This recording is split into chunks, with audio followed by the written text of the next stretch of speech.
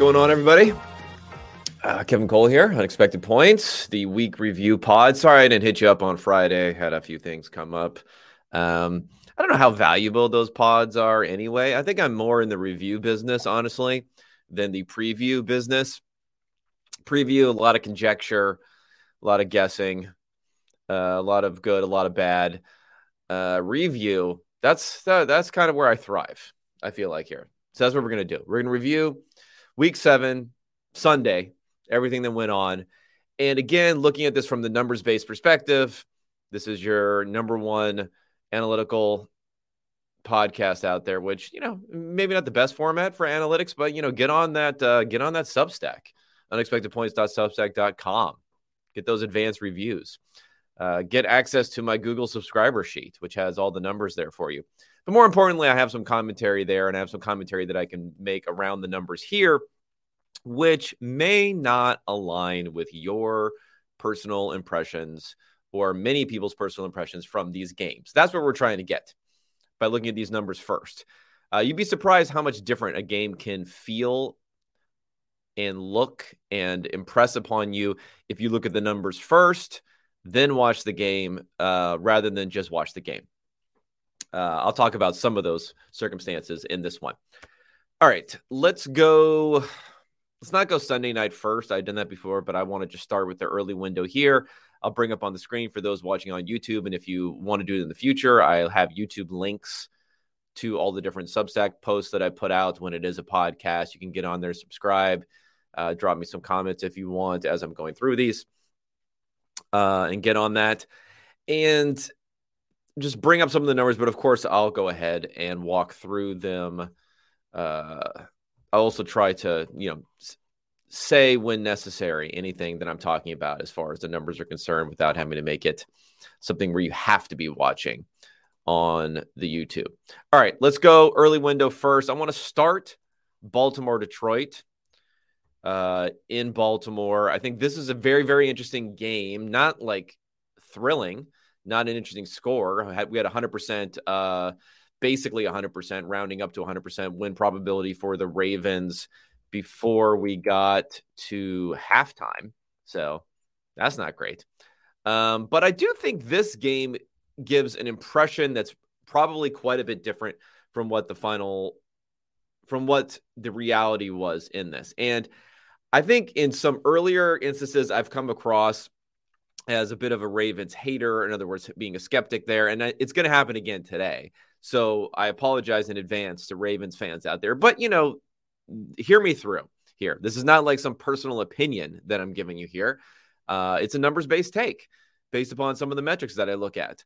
And some of it contextually may look better or worse than what the numbers are saying. And there's always reasons to get around it. But I do think it's interesting if you look at the numbers first before watching the game, although I did see the final score before watching the game, so I knew that it was going to be a wipeout, that you do start to notice a few different things. And you go, okay, I kind of get it, why the adjusted scores are a bit more narrow than the final score. Although let's face it, it's harder to be, there's a 32-point differential, right? 38-6 in this one. So it's harder to have a bigger differential than that when it comes to adjusted scores, because everything looks a little bit more narrow because it's going to take out the outlier plays. And obviously you need quite a few outlier plays to go in the Ravens fashion in order to have this big of an ass whooping, no matter how good the fundamentals are in this one. But let's talk about it. Okay, so the thing that comes up here, we're talking about Ravens-Lions and why this is a little bit closer than you might think, is really the one metric that you can point to is saying, what was the Ravens in their EPA per play? In other words, just their straight up offensive efficiency in this one, especially those first, let's say, 4 drives where they just march down the field and, score a touchdown every single time that they have it to start.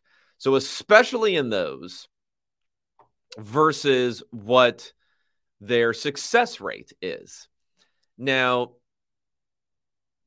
points are what matter. So EPA per play is what matters in scoring. That's what the Ravens had basically off the charts, 100th percentile type of situation for those first 4 drives as they marched down and scored every single time. But the manner in which they did it, the success rate was a bit lower. And ideally, you'd want to have the high success rate and high EPA offense, because that shows that you had multiple chances to like convert a bunch of different times. And it wasn't just that you happened to align the big plays and the conversions when you needed them, because that's not going to be the most sustainable going forward. So if you think about this game, let's just look at the overall numbers in this game. So for all of the different offensive performances so far in 2023, so there's been 210. So in other words, 105 games, 210 offensive performances on 2 in each game. If you look at their EPA per play, this game, the Ravens were the 4th best of any of the 210 performances. So it was really, really, really good. 4th best there. Now, if you go by offensive success rate, and their success rate was under 50% in this, which is still, good, but not nearly as high. I mean, for instance, we have a few games in the 60% success rate so far this season. We have several above 50% in this season. If you look at where they are at 49.2%, it is tied for 45th best out of 210. So again, it's in that top quartile, but it's not close to being, in the top handful of performances as it is in EPA per play. So that's something that detracts from the performance here. They were getting the 3rd and 4th downs when they needed it. Big 4th down conversion on the first drive, 3rd and 8 touchdown on the second drive where he spun around quite a bit for Lamar Jackson. They converted on a 3rd and 8 on the second drive where Lamar Jackson was essentially throwing the ball away, but they had offsetting penalties of an illegal contact down the field and then a intentional grounding. Those offset. They got a second bite at the 3rd down. They converted that. They had a bunch of big plays. I think they had 5 20-plus yard plays on those first couple of few drives. And it's like, I love explosive plays, but the thing was they were mixing in a lot of plays where they weren't gaining yards or barely gaining yards. So unsuccessful plays and then chipping in these 20-yard plays. And hey, if they can continue to do that all season, you tip the cap to them, right, on that one. So that's why it's a little bit, questioning a little bit more the Ravens' offensive performance than what their straight up numbers were in this game, because they were so successful in the big plays, so successful in coming up with the conversions when they needed them. Now, on the Lions side of things, I don't want to ignore what they put up offensively, but their success rate wasn't awful compared to what their score was, 41.3% success rate. And you had a few instances in this game where what happens is you get down really big early. And if you think about in this game for the Lions, so the Ravens have the ball first. They score a touchdown. The Lions get the ball. They almost complete a pass on the sideline, the Jameson Williams, which would have been a first down, but his feet don't quite get in. They get into 3rd and medium. Jared Goff gets sacked on the first drive, right? So Jared Goff gets sacked on the first drive, 3 and out. But pretty good pressure there. They almost convert on a play earlier. So you punt the ball away. The next time you get the ball, so the second time you get the ball, you're looking up the scoreboard, you're down 14-0. And you've only had 3 plays. In the second drive, they have a little swing pass. They have a running play. You get into 3rd and medium. Again, Jared Goff faces pressure on 3rd down, can't convert. So 2 3 and outs. But again, after 2 3 and outs, you look up at the scoreboard, you're down 21-0. And all you've had is the ball twice. You've only had 6 plays. You almost converted on the first one, but you couldn't quite get 2 feet down. And you look up, you're down 21-0. Your win probability in this game, the Lions, it was a 60-40 start by the markets to start this game. So you had a 40% win probability going into the game for the Lions. 6 plays on offense. Nothing major. It's not like you threw a pick 6 or a fumble 6 or a turnover or anything. Nothing major there. Just a couple of 3 and outs, which happens. All of a sudden, your win probability is down to 6% the next time you touch the ball. Down from 40 to 6%. Again, unsuccessful. Ravens score another touchdown. You get the ball back. Your win probability is down to, I think it's 3%. It's like the game's over before it started in a way for the Lions offense, which made things difficult. So I'm not going to like freak out too badly about how they played there. I mean, they didn't have a great success rate passing the ball. They were faced a lot of pressure, but I don't know. It was a bad position to be in, basically, for this here. Another thing to think about, again, when you're down a lot in these games, you take more risk, and when those risky plays go against you, then it looks even worse than the final score. So they came up with 0 points from 2 failed fourth down conversions and an interception where they were all in Ravens territory. So that's another thing. Like, they had chances, but they said, we got to press it because this offense on the other side of the field is just crushing us. So we have to continue to press it. And, they rolled the dice a few times, and they came up craps. They crapped out all 3 times, which really compiled and made the score even worse as it looked here. Lamar Jackson, 25.4 total EPA generation in this game, and that includes only 1.3 rushing or scrambling. So this is really the best total game that Jackson has had since any game. So you have to go back to his 2019 MVP season, but in that season, a lot of it was on the ground, and it wasn't on the ground here. So this is something unique we're seeing from Jackson here. And we'll see about the sustainability. Again, he's been up or down. It's interesting that his completion percentage has been so high the entire season, but yet the success rate and the EPA per play when he's dropped back to pass hasn't been great until this game. Well, actually, he's had another couple of okay games, but this was really like the super breakout game sort of here. Some of the plays maybe you can discount a little bit, like an 80-yard reception to Gus Edwards later on when it was totally in garbage time. But I think the real big difference happened up front, where Jackson had a lot of time to pass. He was pressured, but a lot of times those pressures came after he held the ball quite a long time on those first few drives. So he got some pressure. He was able to escape and make plays in those high leverage downs. A rushing play on 4th down, some big conversions on 3rd down, passing the ball when he had some time to pass. Whereas Goff just didn't really have that much time. I mean, he took 5 sacks.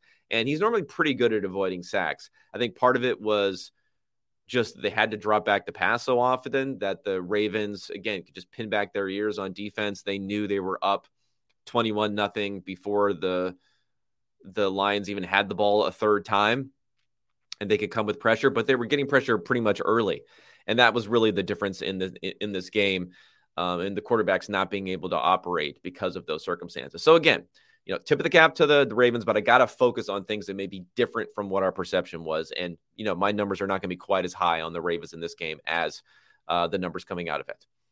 All right, let's go to Chicago.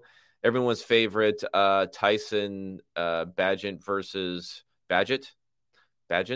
versus Brian Hoyer. Man, Hoyer was awful in this one. Negative 15% completion percentage over expected.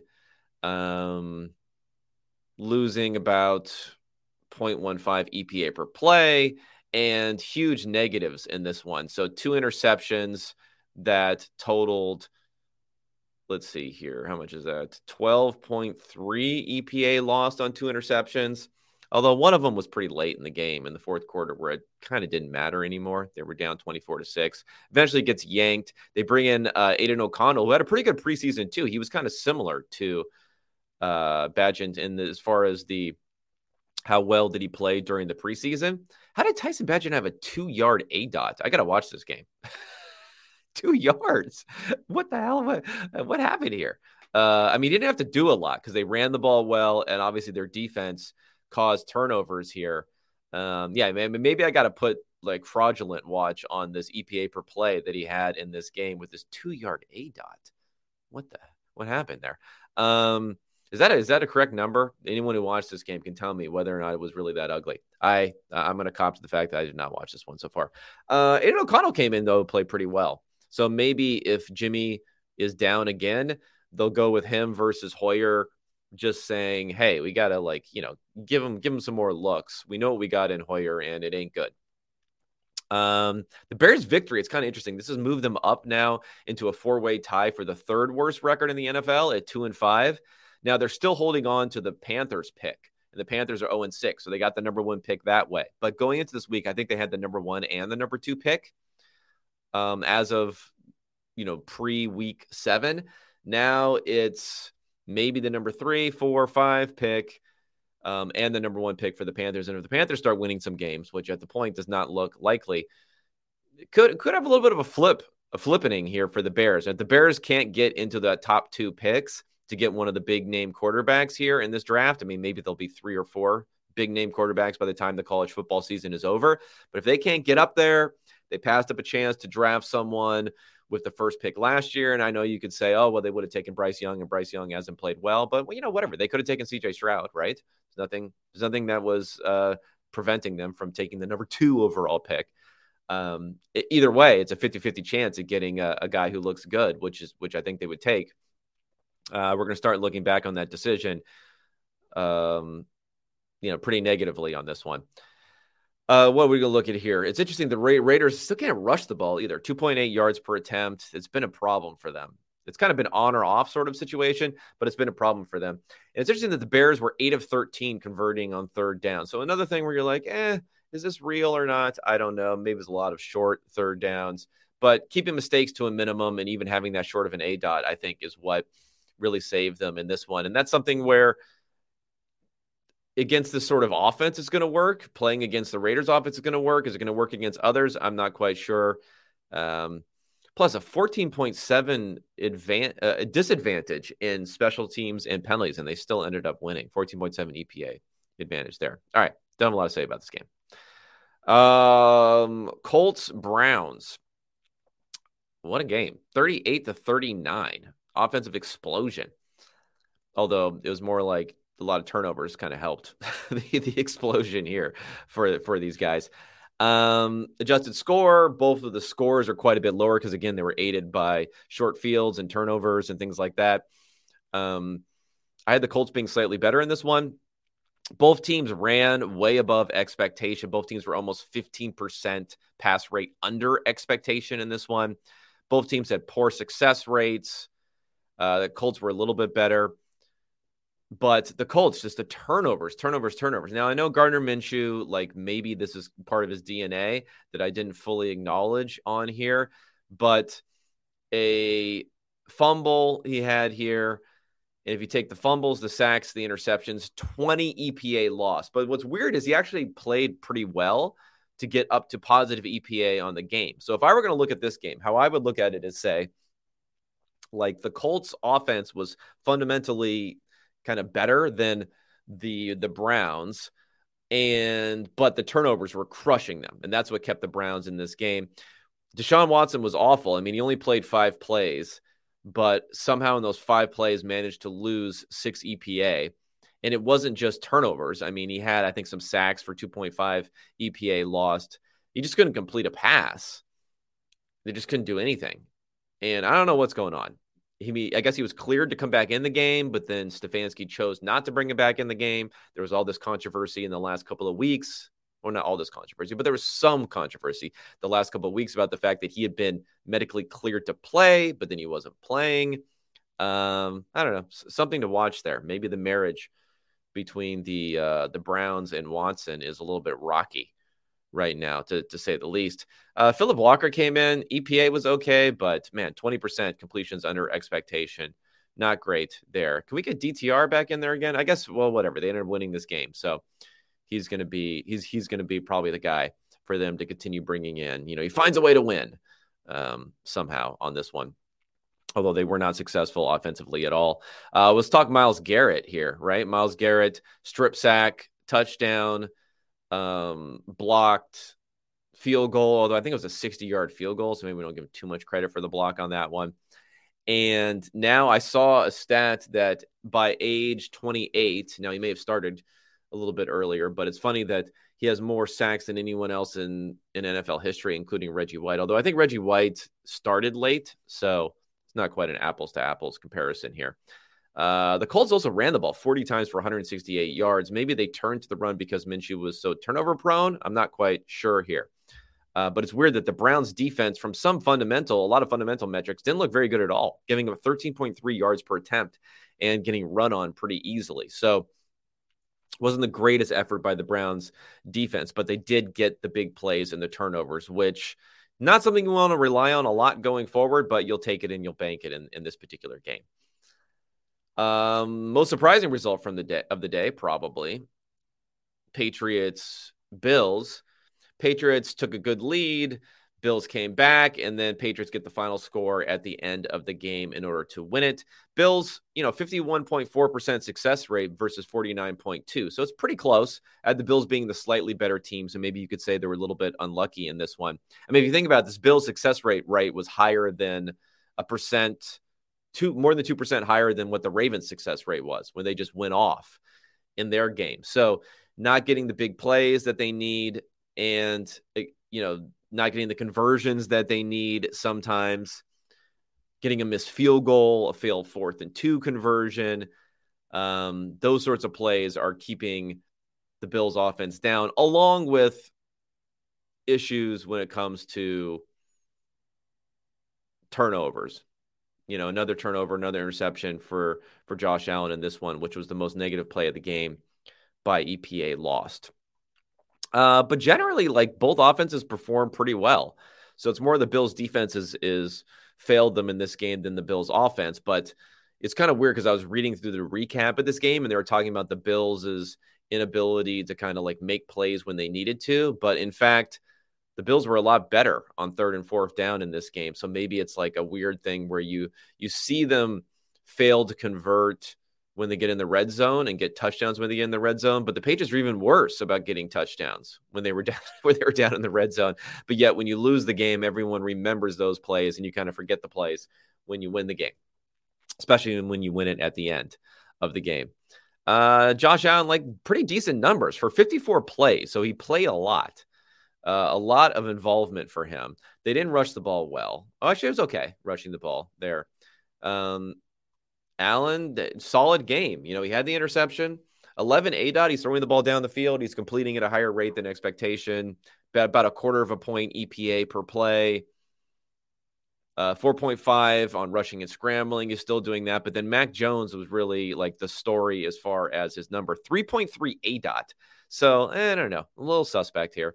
His numbers as far as putting up 0.34 EPA per play, by far his best game of the season. He's been turnover, sack, fumble plagued this year. Only 1.6 EPA lost on any of those sorts of plays. I think it's just 1 sack that he took on that one. So that's a massive difference from what we've seen from him normally. But almost all the value that he was generating was via yak and not via the air with such short throws there. So Bills are kind of interesting, right? They could have even lost another game, even though I have them as being better in some of the games that they've lost. There is a world where you look up at them and they're not, and they're actually, 3 and 4 after these games so far. I don't think they've had their bye yet, right? So they would have lost even another game so far this season. I don't know. My power rankings are starting to look a little suspect with them up at the top. But again, my justice scores have them as being the better team here on the road in New England. So I don't know. They're probably not going to fall as much as my justice scores as some people would want them to. Giants versus Commanders. Giants get the victory. Final score 14-7. Magic Johnson with some great commentary after the game. For those who may have missed it, Magic let us know in his Magic Johnson way that it's tough to win when you only score 7 points. Yeah, Magic Man knows football. He knows football. So, yeah, it is tough to win when you only score 7 points. I agree there. And just an ugly game, right? Now, the adjusted score is much higher, 26-20, because the success rates are much higher. Just so many drive-killing plays, especially when we're talking about the Commanders here and their drive-killing plays, right? 1 of 15 on 3rd down. How do you even do that? Now, their success rate overall was pretty bad at 34.7%, but still, you can do the math here. 1 of 15 is lower than 34.7%. They were just really, really bad on 3rd down. 6 sacks and an interception. Ouch. And then on the other side, I had the Giants also having their own turnover issues. A Saquon Barkley fumble took points off of the board when they were down, inside the 10-yard line for Washington. So that took points off of the board there. And that's why their performance was a little bit better than what the final score was here. I haven't watched the game, but I like seeing a 42-yard pass to Jalen Hyatt. I think they need more and more of him there. I like an explosive play here for Saquon Barkley. Those are good. And then another 33-yard pass to Jalen Hyatt. Yeah, I like seeing that. Me likey that a lot. They need more Jalen Hyatt out there. I was pretty high on him coming into this year too. So maybe I'm kind of talking my confirmation bias here, but they definitely need more of him in this offense. And I don't know if it's Tyrod Taylor, who's actually pretty good at throwing the ball down the field, which is a weird thing. You never think about like these rushing quarterbacks as being good down the field throwers, but sometimes that's what they do. Sometimes it's like all feast or famine. They rush the ball, they scramble, or they throw it down the field. And he was able to do that in this game, it looks like, although maybe there was a big yak on these plays. I didn't see them, but those are still some big plays. And Hyatt's normally not a yak guy, but a down the field guy. What else do we have here? 9.6 yards per attempt for Tyrod Taylor. Pretty good. Now, Sam Howell. I don't know, man. Lost a quarter of a point EPA per play on this one. 15.3 EPA loss to sacks, fumbles, interceptions. Now, he had the INT, which was 4.9 of that. But still, more than 10 EPA lost, I believe, all to sacks, because I don't think he had a fumble. Another 6 sacks in this game, 40 through 7 weeks. Okay, let's do the quick math on that one. So we have 40 times, let's say he plays a full season, which I doubt, times 17, divided by 7. That is 97 sacks. That would be an all-time record. I think 92 is the record right now. So extra game, though, so we'll give him some credit there. But still, the thing is, it's not just like you're taking a ton of sacks. There's just no performances. And there has to be some performance where he doesn't have a major negative from sacks. He hasn't taken fewer than 4 sacks in any game this season, any game at all. Like, you got to have some performances where you're not having that anchor of the sacks. And I get it. They may be on third down. They may be trying to make plays, all this sort of stuff. But guess what? If you're going 1 for 15 on third down, then you're not getting enough upside for extending plays with these sacks that you would want to. You got to be a little bit quicker with the ball, or at least try to get yourself in a position to maybe convert on 4th down. It looks like they did have a 4th down try with about a minute left in the game, and failed on that one. All right, Bucks Falcons, a very disgusting. Oh, not very disgusting. Sorry, I don't mean, apologies, Bucks and Falcons fans, but not the most compelling, I'll say. Who's gonna win the division? Top of the NFC South performance here. 16-13 Falcons Bucks. They trade some field goals at the end of the game for the Bucks closing the gap, and then the Falcons coming back and taking the lead. Adjusted score is a bit higher, 22-17. And, thinks the Atlanta was solidly better in this game. Better success rate for sure, 43% versus 37%. And that's with the Bucks having a turnover advantage. We'll talk about Desmond Ridder in a second. A slight advantage on 3rd and 4th down, and then a penalty and special teams advantage on this one also. So that's why the Falcons are seen as being even a little bit better than what that differential is there. There's a weird thing going on with the Falcons when it comes to their offense this year. And, I've been hard on Desmond Ridder. I was skeptical when he was playing well. I'll put it in quotes because he had like a pretty poor completion percentage versus expected. There were just some like big plays that were being mixed in there. But I also think now maybe I don't want to say people are too low on Ridder because I'm definitely not high on him still.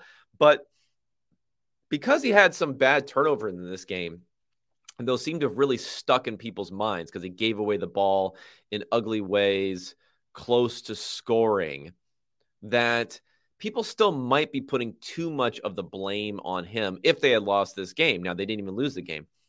Because when you look about their drop back passing, and some of his fumbles were on the ground, so that's why it didn't affect the drop back passing. But 83rd percentile, 0.36 EPA per drop back in this one. Like, they were pretty good passing the ball. And I like to see that fundamentally.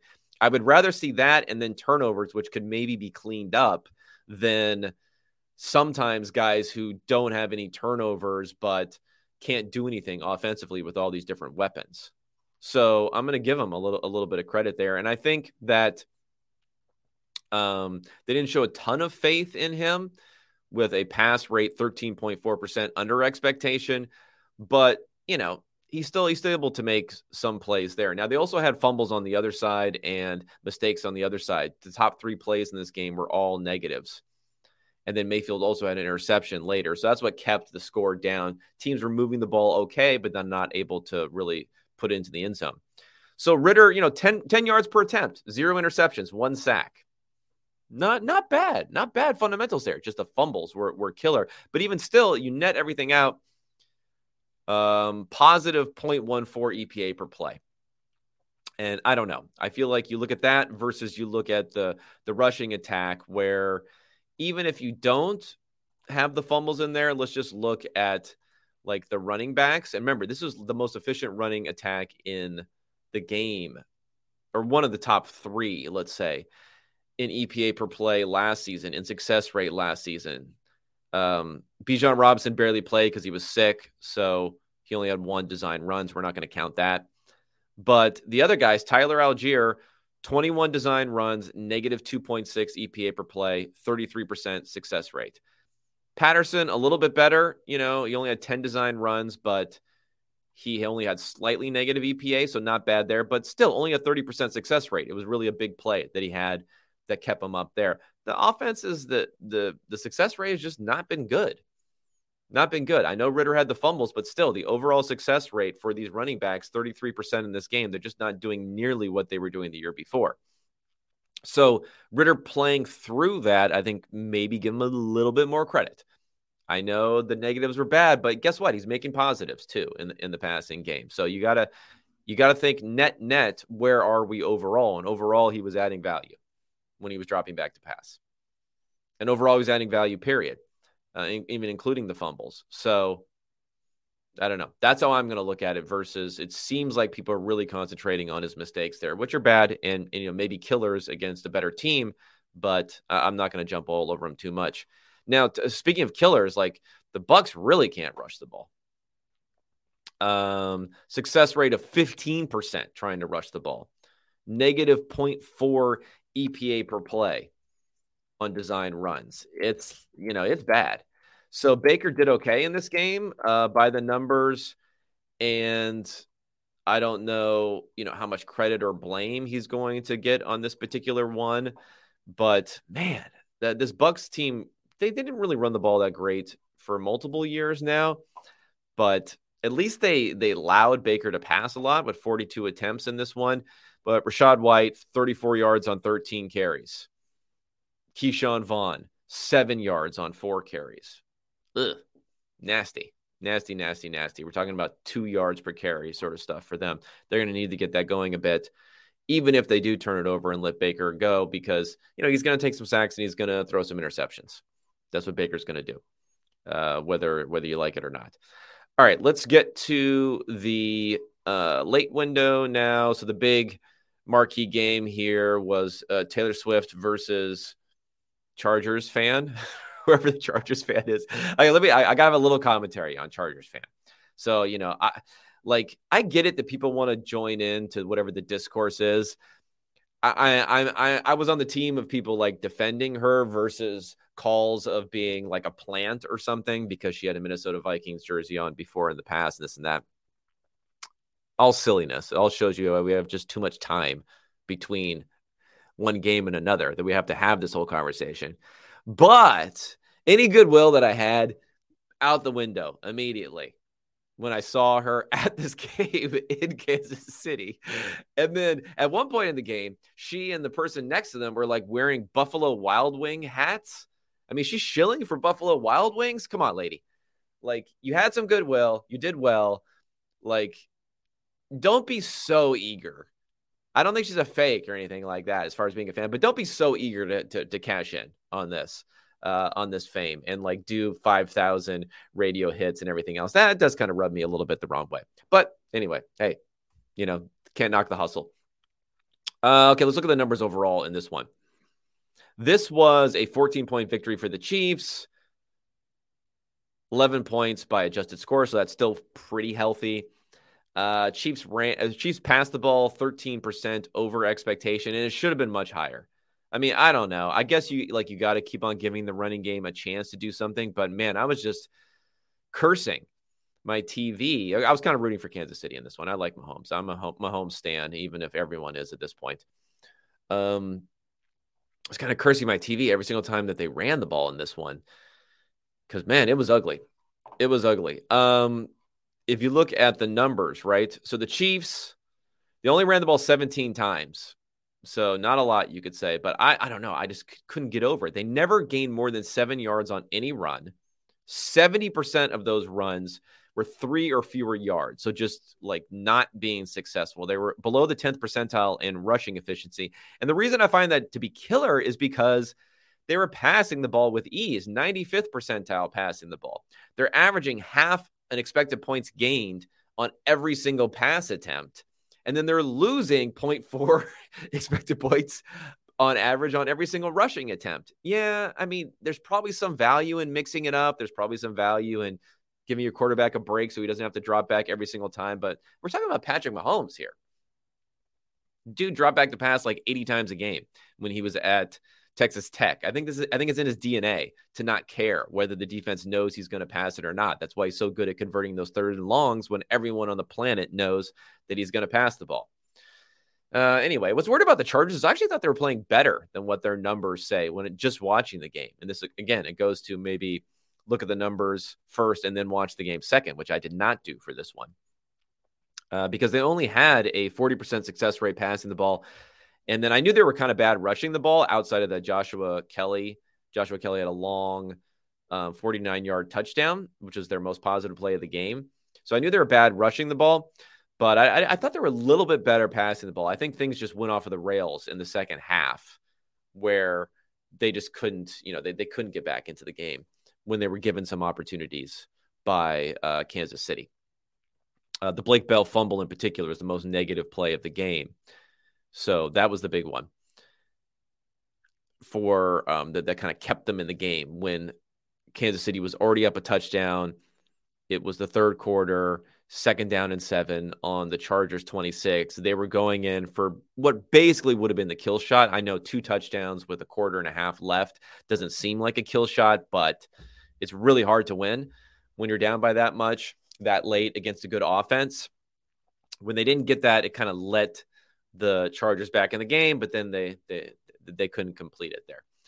Mahomes, MVP favorite, definitely. It should be more so than what it even is. 0.6 EPA per play in this one.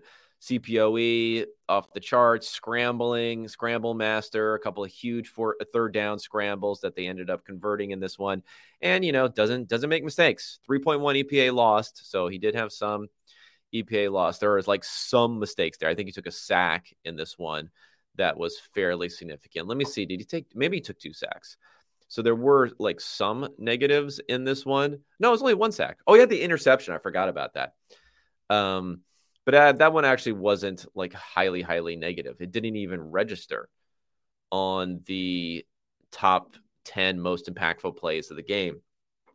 So, Mahomes doing his thing, only losing 3.1 EPA on those plays. If you throw an interception in a certain circumstance, then what was the circumstance here? It must have been like a 3rd and long or something. Where is it? Sorry, this is not great podcasting here. Oh, here it is. It was 3rd and 12. So, yeah, 3rd and 12, chuck it up, give Hardman a chance to do something. And, as Mecole Hardman does, he failed. Tried to do something, and it's an interception. But it's kind of like an arm punt in a way on 3rd and 12, because where were they at? They were at their own 39, and then the Chargers started on their own 21. So let's do some quick math on that one. What is that? That's 29 yards plus 11 yards. So that's a 40 yards. It's like a 40-yard punt. So, yeah, it's basically a 40-yard punt on 3rd and 12, and that's why the interception for Mahomes is, again, a good strategic decision in a way from Mahomes, even though you could say throwing up a 50-50 ball to Mecole Hardman is never a good strategic decision. Hartman had good props to Hartman, though. He had a good punt return, I think it was, in the first half. And then he also converted a third down right on that same exact drive, which ended up leading to a touchdown. So props to him on this one. This was also one where the Chargers got the ball first, which helped them kind of stay in the game. They were also scoring themselves early, which helped them stay in the game. But it was a little bit of an onslaught from Kansas City going field goal, touchdown to start the game. Interception, but again, on an arm punt, and then another touchdown. So they did kind of lay it to them and put the Chargers in a poor position. Another huge game for Travis Kelce with Taylor Swift in the crowd. It's weird. Like, the Taylor Swift propaganda is working on me, at least, because maybe what's happening is a double things. Taylor Swift propaganda, and then the fact that we have a car in the shop and I'm driving my my in-laws' old car where I can't do like Spotify playlists. So I'm just listening to the radio with my kids. When I listen to the radio with my kids, they want to listen to whatever, hot music hits station. And Taylor Swift is just constant on there. Taylor Swift, Olivia Rodrigo are basically, and Doja Cat. I'm basically getting those in rotation. Like every third song is one of those. And it's like, hey, you know what? Taylor Swift's not so bad. I'm kind of digging some of the hits. You worked. You got me, NFL. You got me.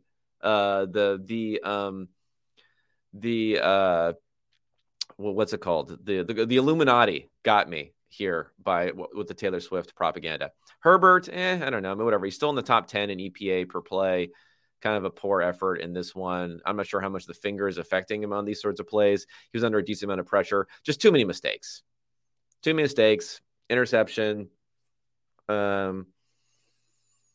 sacks, taking sacks in this one. Too much on this one. Also, I got to do a special shaming here for Brandon Staley. 0 for 4 on fourth down decisions where he could have gained 1% win probability. Now, in his defense, these were not traditional win attempts. One of them was a traditional one. Actually, now I think about it, none of them were traditional ones. They were all on the Chargers side of the field. And it's all one of these ones where it's like, oh, we're within one touchdown. It's a one possession game. It's a one score game. First of all, you're on the road. Even if you score a touchdown, you give the ball back to the other team that can go and take the lead again. Even if it's a one possession game, that means you have to go to overtime and win in a game where you're not the favorite. So, you are down. When you're down one score in this game, let me bring up some of the win probabilities here. Just to give you some context of when people are looking at these one possession games, what it really means in terms of actual, where you are in terms of one win probability. I mean, the Chiefs are still up around 80% the entire time in the second half when they're up by this one possession most of the time here. You're still behind the 8 ball, as the Chargers. Don't think of it as you're in this situation where, hey, we're hanging tough. No, you're behind the 8 ball here. You're on the road.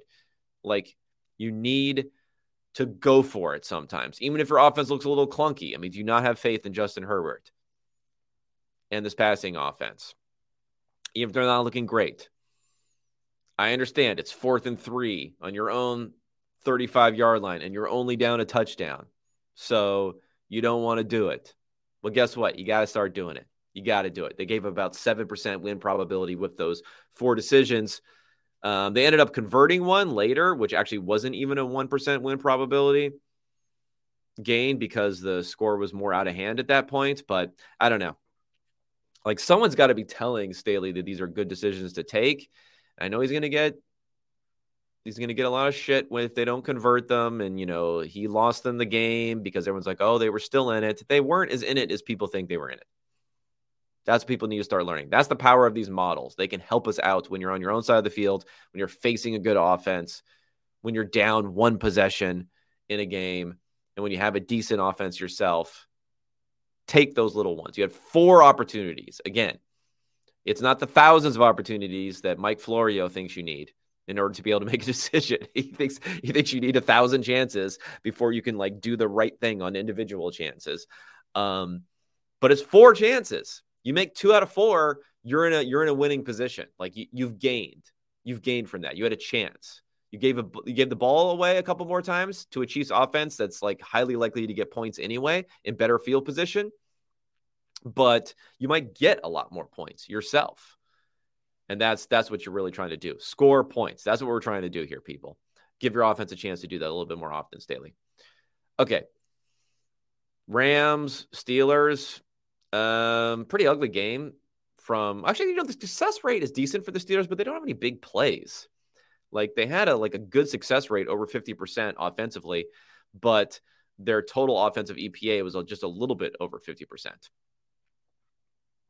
Actually ran the ball pretty well in this one. I didn't watch much of it here. It sounds like the Steelers defense did a job on Matthew Stafford, in particular, this interception to open the second half from TJ Watt, 7.3 EPA loss, 16% win probability loss. That's a big one. Not only was it, a pick on the LA side of the field, but then he took it back to the 7-yard line. And, the EPA, the expected points for your team when the Steelers grab the ball. So that's like what you're subtracting out of the EPA line here. Once you start to get inside the 10-yard line, man, it just goes up exponentially. So getting it all the way down to the 7 was huge. Huge run back portion of that also for TJ Watt. 19.7 completion percentage over expectation for Stafford. Looks like a bad game. It's kind of weird because people are like, oh, he's playing at an EPA, playing it at an MVP sort of level. Maybe I bought into that hype a little bit because of the fact that his adjusted efficiency by my numbers looks better, puts him in the top 10, puts him in the top, 6 or 7. And I know this one was not good. Did mitigate the negatives though a bit by having some big plays offensively, but not completing nearly enough. Kenny Pickett, I mean, his numbers look okay on this one, but they didn't run the ball. I mean, they didn't pass the ball a ton. He didn't have to drop back that often. Part of it is rushing and scrambling, which is nice that he has that, but you'd like to see a little bit more, through the air. But it does look like his air EPA was okay on this one. Didn't make a lot of mistakes. Not bad, but he's kind of falling into that like Alex Smithian sort of performances, right? With maybe a little bit too many mistakes. Sometimes it's like you can add some value on the ground. You can make some bigger plays if your receivers are helping you out. Again, Alex Smithian there. But if he can probably have a decent career. Just got to keep those negatives down a bit. Okay, let's go ahead and shame Sean McVay on this one too, just like Staley.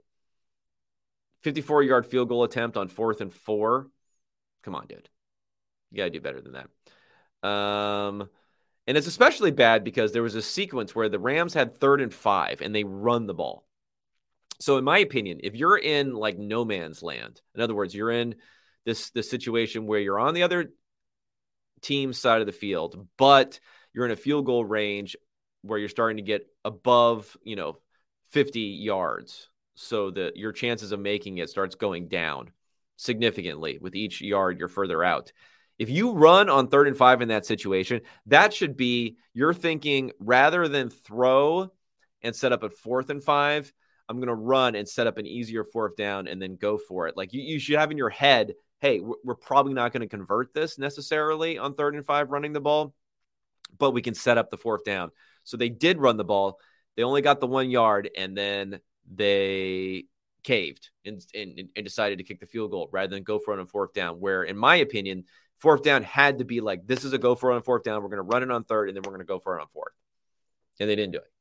Now, a couple other times, according to the numbers, they should have done it on their own side of the field. You're not getting that from Sean McVay, no matter what. Okay, yeah, 0 4th down attempts for the Rams per usual. Seattle, Arizona. Seattle much better in this game by success rate. A lot better converting 3rd and 4th downs. Turnovers were a bit of an issue, but they played right through that. So the fact that they had this, like their adjusted point differentials the same as the actual score, because of the fact that, you mitigate out some of those turnovers with 3rd and 4th down success, and it kind of all nets out there. Good defensive performance. And Josh Dobbs, the shine has kind of come off of him doing a elegant tank for them the last couple of weeks. But I still think due to primacy bias, we're going to lower the primacy effect. I don't know which one it is. Sometimes it's effect, sometimes it's bias. I get confused. I think it might be primacy effect.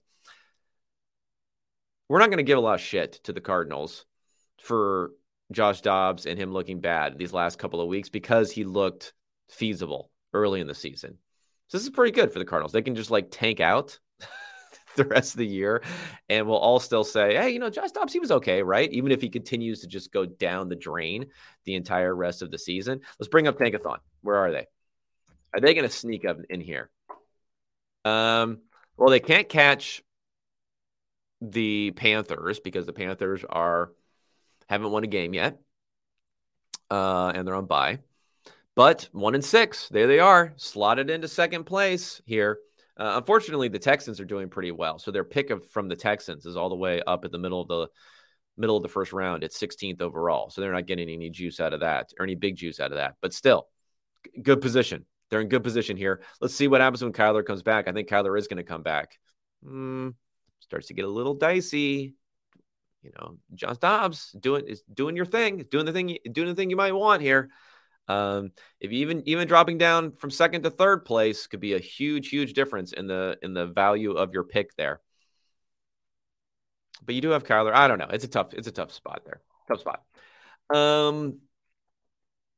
What happened here? Seahawks, bad rushing the ball, good passing the ball. Good game for Geno Smith. Although part of that rush is a fumble from Geno. I think it was a bad exchange fumble. I don't know how much it was his fault or not, but that was the big negative. And again, like fumbles are always huge negatives because they're done. They normally come on good down and distance situations. This was on 2nd and 3. Like a fumble on 2nd and 3 is a killer because it's a very good expected points type of situation because you not only are you expected to convert that first down, you could make a big play in that type of situation. Also, Geno Smith had an interception on they were throwing from the Cardinals 16. I think it was the actual interception took place like right in the end zone sort of area. So gave away some points there too on 3rd and 4 on the Arizona 16-yard line, as Geno is wont to do. Josh Dobbs, though, 25-yard touchdown run. That's pretty good. So, again, he's doing all right. First touchdown here for Jackson Smith-Njigba. Congratulations there. Geno Smith is pretty good. It's pretty good in this game. Again, CPOE king, so he has 12% completion percentage over expectation, about a quarter of a point EPA per play that he was adding in here. But it could have been a lot more without a couple of mistakes there for Geno. So I'm sure he made some great throws. That's what Geno does. Okay, let's wrap up the late window here with, I don't know, a game that I'm not sure too many people care about. I think Packers fans have given up on the season already. Broncos-Packers. Broncos end up winning it by 2. The adjusted score, I had the Packers being better by 1, but who cares? 42% success rate for the Broncos, 44 for the Packers, so slightly better. Packers leaned into the run quite a bit more, 10% pass rate under expectation, and actually pretty good efficiency passing the ball for both teams. But the Packers ran more often, so that kind of held down their overall efficiency to me more so than what you would have thought. A lot of positives in the impactful plays here, which is surprising because they didn't score that many points. I think it's just failures on some ability to get third downs. I mean, Jordan Love had an interception, but it was on 3rd and 20 it effectively killed the game. So it's just not going to have that much of an impact on win probability or expected points from that bad of a situation. Both quarterbacks are actually pretty good. Again, this is one of these things with Russell Wilson where I think both these quarterbacks are kind of playing for their 2024 jobs with their current team. I mean, Russell Wilson is going to be difficult to extract that contract for the Broncos, but I think they can do it if they really work it out well. Maybe they get someone to take some of that salary if he plays well enough down the stretch. But both teams, I think, are kind of out as far as real playoff chances.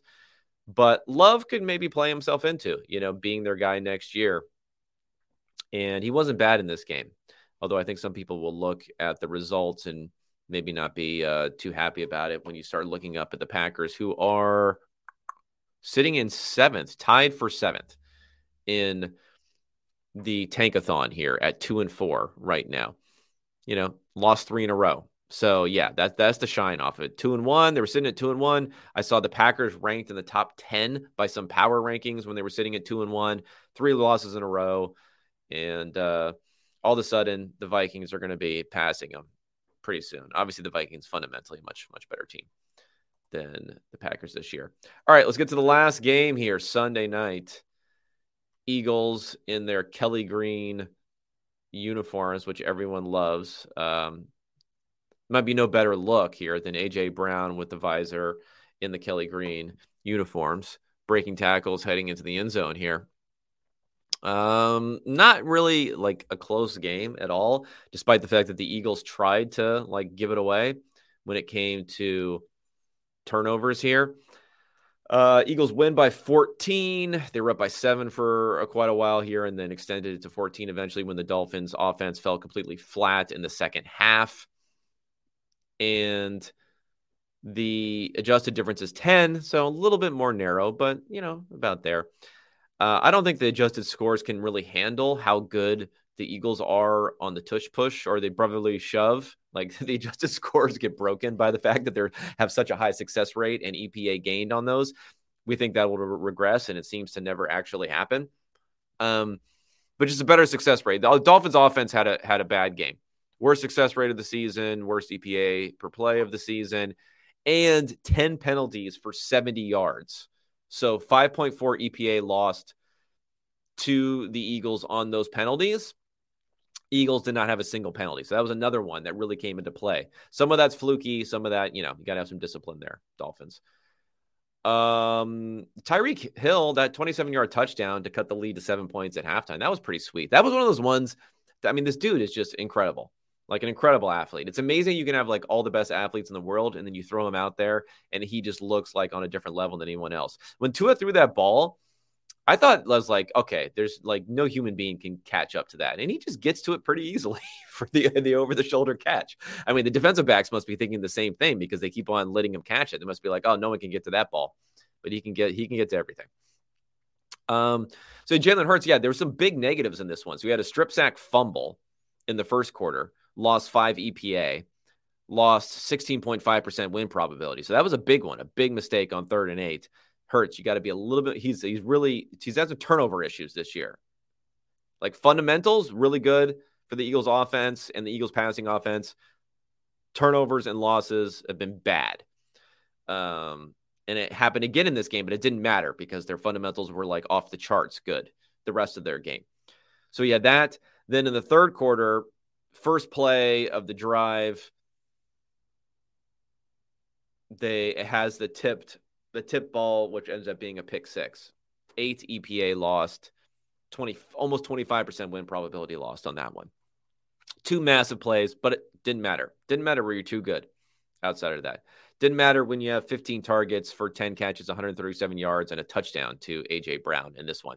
Crazy. So A.J. Brown, since week 3, he's averaging 12 targets, 8 receptions, 140 yards a game, or his averages. So week 3, 4, 5, 6, 7, or did they take a week off? They might have taken a week off there. And plus 3 touchdowns in that stretch. Pretty good. 10.6 expected points on 4th down conversion. So 3 brotherly shoves, 1 32-yard completion to A.J. Brown on 4th and 3. So they got about almost half of that from the 4th and 3 big play to A.J. Brown. But still, the rest of that, when you're racking up 5, 6 expected points through brotherly shoves per game, that's huge.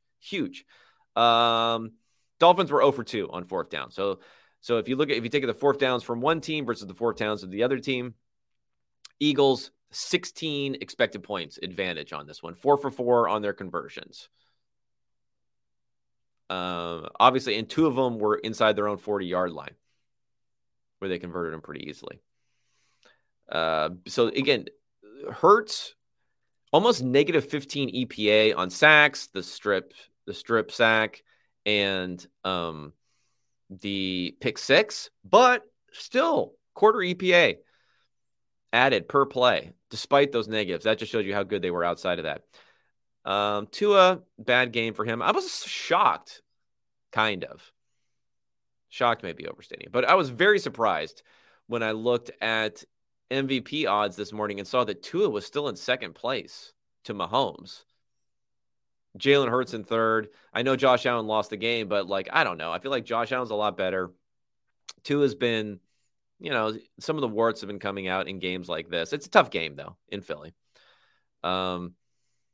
I don't know. Tua's his efficiency is starting to fall. Where does he stand now in EPA per play by my numbers? Yeah, he's fourth. So he's behind Allen. He's behind Brock Purdy. He's only slightly higher than guys like Lamar Jackson. So I don't know. I'm kind of a little surprised there. Someone like Lamar Jackson, I wouldn't be surprised if he got more MVP votes than Tua at this point. So I don't know. I mean, maybe they're playing going forward. The fact that he's going to turn things around. Really ugly interception on 3rd and 8. Maybe he's in a bad spot. He thought on 3rd and 8, but I mean, just throw the ball away, get some points, or potentially go for it on 4th down. Just threw up this rainbow interception. Really not good. But I think the Dolphins, I still love the Dolphins. The rushing game didn't really come to play. That was also a problem in this one. Losing 0.17 EPA per run. That was something they really could have used in this game. They started to get it going a little bit in the second half, but it was completely dormant in the first half. And that was a problem for them and something they need to fix going forward if they're going to be able to win games like this one against another good offense that can perform well on the ground. All right, everybody. Let's see. Wait, there's a comment on here. Can you? I'm going to answer one of these comments. Well, we'll see. If anyone else pops up here, I'll answer it. But says, here we go. Says, can you explain what major factors are used in most 4th down model calculations? Yeah. So it's pretty easy. Now, what goes into certain numbers is not that easy to figure out, but the inputs are pretty easy. So the things that everyone focuses on, conversion probabilities. That's the thing everyone focuses on. That's the thing that's a lot more intuitive that you can almost, figure out in your head a little bit more. So it'll be, probability of making the field goal. For a punt, it'll just be your, average, what you assumed field position the team will have when they get the punt back, which then translates to expected points and win probability there. So there's not really a conversion there, but making the field goal and your probability of converting the 4th down with some extra juice for the fact you can make big plays on 4th down. So it's that's the bigger part of it. And this is the part that people don't focus on nearly enough, I think, when they're talking about these models, because it's very, very opaque, is your win probabilities underneath all these scenarios. Win probability the field goes in. Win probability the field goal misses. Win probability if you convert. Win probability if you don't. So those are all the different things. So it's your conversion probabilities times your win probabilities. And in that way, it's kind of a simple calculation at that point, but it's getting those win probabilities in particular. That is the very, very difficult point. When we're near the end of the game, coaches can kind of figure out, this will be really, really huge for my win probability if we make it. It'll be really, really bad if we don't make it. But it's more difficult for coaches to figure that out earlier in the game on their own side of the field. What are the win probabilities going to be post-play, depending upon different outcomes in these scenarios? That's the thing that people have problems with. And that's when the models can be very useful, of course, looking at historical rates for the most part. One other question here. Kelsey is 34. How much of a blow to Mahomes would be to lose the freelance option route from Kelsey? I think it'd be a huge blow. We don't have a ton of sample on it. Also, he just didn't miss any games forever. I mean, it was actually Tyreek Hill who missed games back when they were both on the team, and Mahomes still performed really, really well. So that one was hard. That one was really hard to figure out, what does Kelsey mean? We have that week 1. Do you want to read too much into it or not? I don't know. I do think they are particularly bereft at options other than this. It was kind of interesting that, I think Kelsey was actually taking a breather on the Blake Bell catch and fumble after that. So the one play, the on-off splits, the one play Kelsey goes off the field. They have some problems there. I mean, it's problematic. So you have to keep your fingers crossed here, and you're going to have to invest in the position. hopefully going forward. I like them. I was actually calling that they should have drafted Sam Laporta. That was my dream pick for them this year. Didn't end up happening, of course. But Kelsey's been awesome. I mean, God, the guy does not age. I don't know what's going on there. Maybe final question here. It says in MLB, players need around 700 plate appearances before their stats stabilize. What do we know about this number for quarterbacks, specifically dropbacks? I don't know. You need like a career? No, I'm just kidding. You need a lot.